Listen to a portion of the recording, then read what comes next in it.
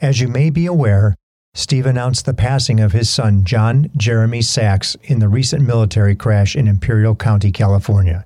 John Sachs and 4 fellow members of the Purple Fox family died in the crash during a training mission. Steve is quoted as saying, "It is with complete devastation that I announce that my precious son Johnny was one of the 5 U.S. Marines that perished on June 8th in the Osprey military crash near San Diego. For those of you that knew Johnny, you saw his huge smile, bright light, his love for his family, the Marines, the joy of flying airplanes and defending our country. He was my hero and the best man I know. There was no better person to defend our country." John Sachs was 33 at the time of his death and was a captain in the U.S. Marines flying the MV-22B Osprey. He was based in Camp Pendleton in Southern California, and he served the Marine Corps for 5 years and 8 months, was awarded with the National Defense Service Medal, Global War on Terrorism Service Medal, and a letter of appreciation. We will continue to post episodes that are relevant and evergreen messages of positivity, faith, and family until Steve returns. Thank you all for the words of support, kindness, and love.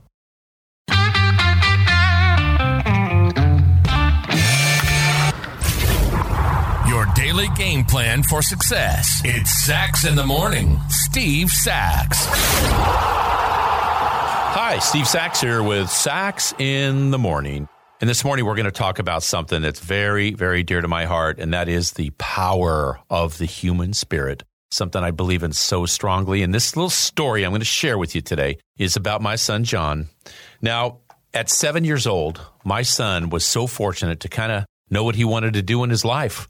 I mean, my son was something because he grew up just like most other little boys that, you know, he would go into his testing modules when he's about 7, 8 years old. You know, schools do that. They get a kind of a ground floor where you're doing. And he would come out of the modules crying and full of doubt and no confidence at all. And couldn't kind of figure out what it was. I actually found out what John was going through. And this is when he was playing Little League Baseball. He was playing left field, bases are loaded, and they hit a fly ball to left field. My son is under the ball. He's going to catch it. And all of a sudden, kerplunk, the ball went right behind him and hit the ground. And oddly enough, my son was just staring at the sky. People were screaming, "Throw the ball in. What is wrong with your son?" I'm like, I don't know. And finally, they get the third out, and he comes in, and the bases were cleared, and, you know, he's feeling bad. I said, "Johnny, come here." I said, "What's going on with that?" He said, "Oh, Dad, I saw the fly ball." I said, "Okay, well, then what?" He said, "Well, did you see that C-130 transport plane that flew over? Dad, that thing has 4 engines. It takes 6 people to fly that thing, $140 million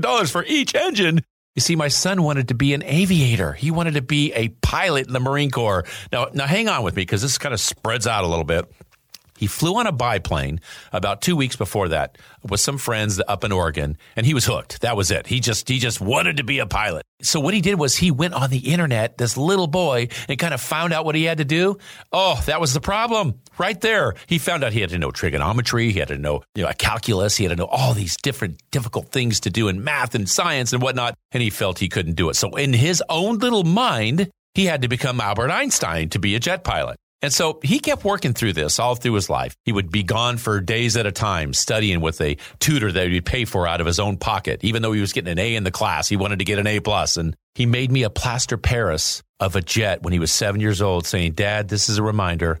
I'm never going to forget how bad I want to do this. I'm not the smartest in my school. I'm not even the smartest in my class, but I'm never going to give up because this is what I want to do." And I got to tell you, he graduated from the top 5% of his class at Embry-Riddle University, which is just absolutely amazing. The #1 aeronautical academy in the country. He graduated with a degree in aeronautical science. And then it's amazing to see and how humbling it was when people twice my son's age would walk by him and salute him as a member of the United States Marine Corps. And now he's Captain John Sachs of the U.S. Marine Corps. He's going to keep you safe and keep all of us safe as he's living out his dream in being a jet pilot.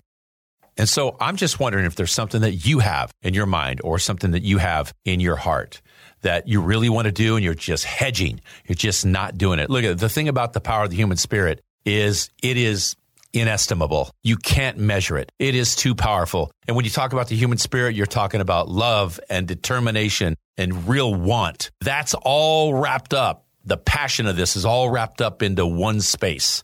And it really is the most powerful thing, I think, when it comes to really wanting to do something in your life. I was fortunate at 5 years old wanting to do it. My son found it at 7. So remember, the power of the human spirit, can't measure it. If there really is something inside of you that you're just aching to do, you must go out and try it because it's a real thing. And that's my short for today. If you like what you heard, give us a positive review, subscribe, and share. And be sure to listen to our monthly full-length episode as well. Remember, follow your emotional heart.